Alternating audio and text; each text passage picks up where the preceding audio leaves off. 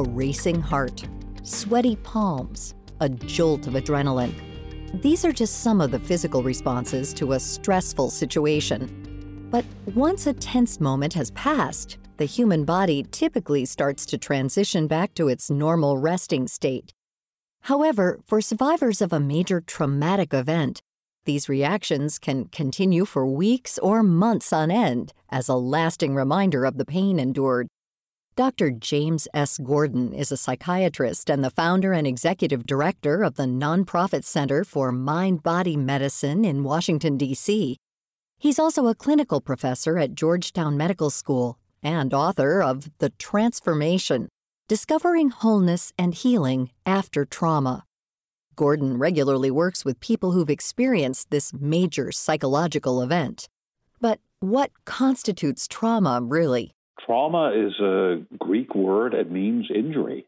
It's injury to our body, to our mind, to our spirit.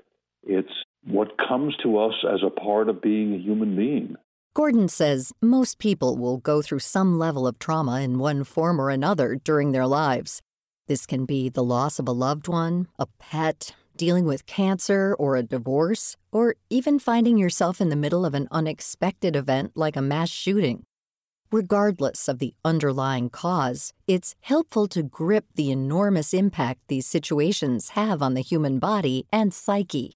The results of trauma are that it disrupts our lives in a variety of ways, causes chaos, may cause us to shut down emotionally, to become more anxious and fearful, hypervigilant, to have difficulty sleeping. It disrupts every psychological and biological and social function. And I think the important thing to note is that it's going to come to all of us sooner or later. In a group demo led by Gordon, he highlights that trauma can strike anyone. It doesn't matter where you come from, your age, ethnicity, or race. However, he does believe that these demographics can increase our risk.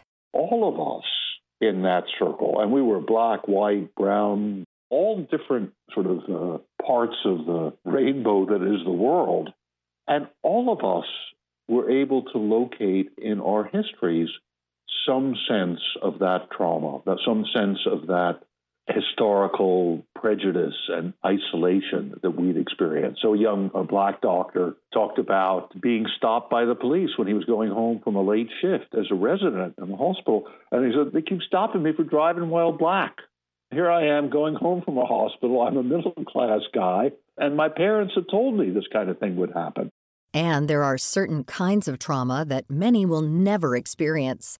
That's why it's so important to learn how to correctly empathize with others. If you do that, you're a long way down the road to understanding other people. And then the other thing is simply to shut up and listen. But I work, on Indian Reservation. We do a lot of work on Pine Ridge Reservation, which is the second poorest county in the United States and was the site of the Wounded Knee Massacre in the 19th century.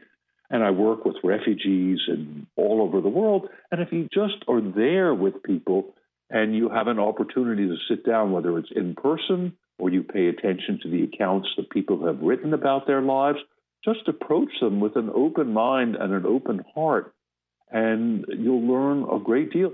Listening to other stories is not only important to gaining better perspective, but it can also be therapeutic to recovery.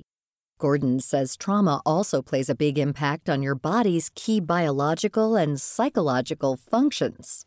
Trauma very directly challenges us as if it were a life or death situation. I think that's really important to understand, that even though it may be the loss of a family member or a rejection or a major disappointment, and there's no obvious physical threat, we are programmed as vertebrates, as animals with backbones, we are programmed to react as if it were a life or death threat.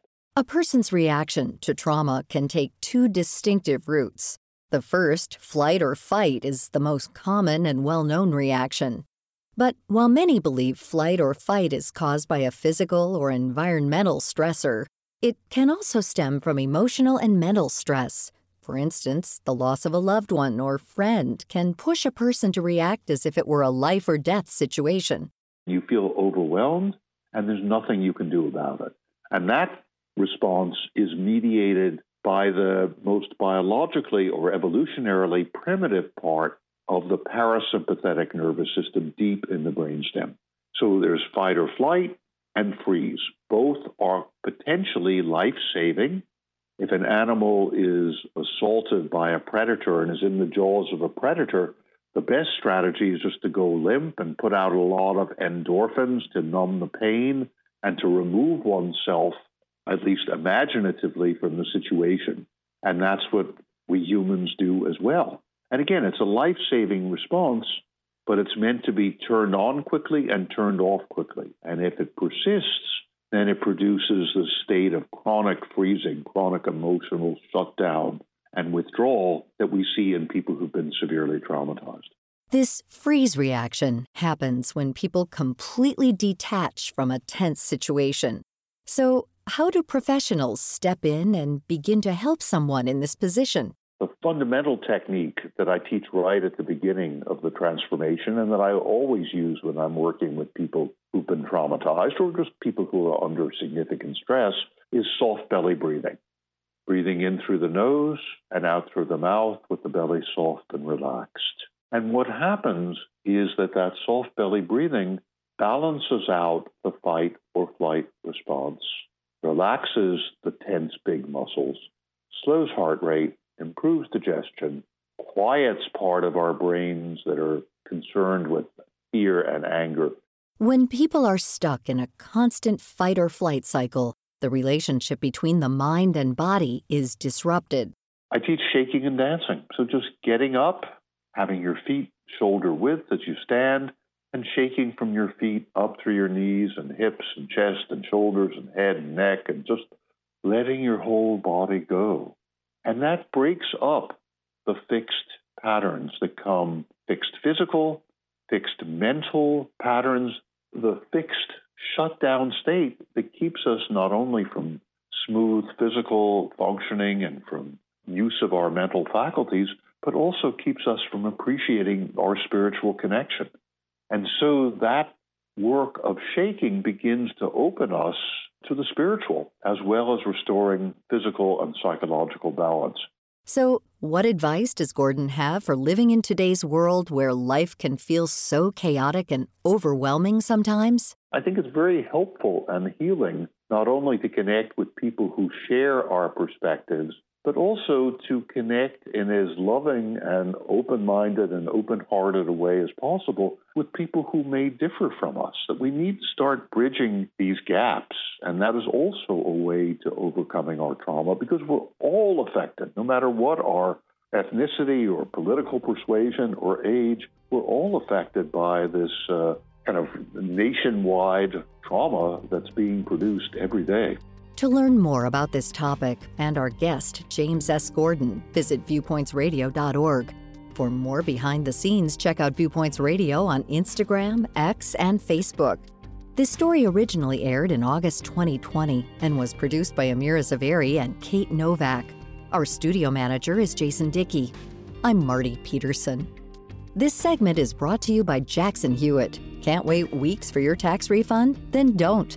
At Jackson Hewitt, get money today if you're approved for a no-fee refund advance loan on a prepaid card. Book today at jacksonhewitt.com. No-fee refund advance offered to eligible clients. Application required. Loans by Republic Bank. Details at jacksonhewitt.com.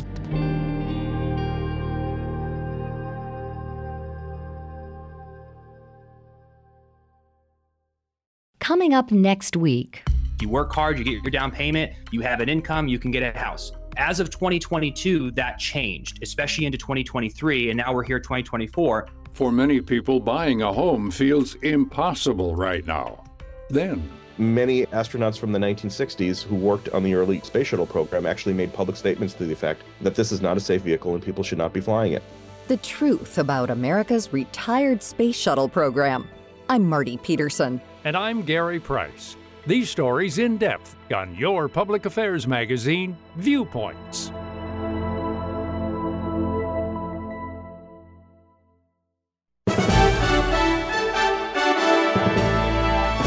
And that's Viewpoints for this week. Follow us on Twitter, Facebook, and Instagram to learn more about upcoming shows and find a library of past programs on Apple Podcasts, Google Play, and Spotify. Plus, you'll always find previous segments and more information about our guests at viewpointsradio.org. Join us again next week for another edition of Viewpoints.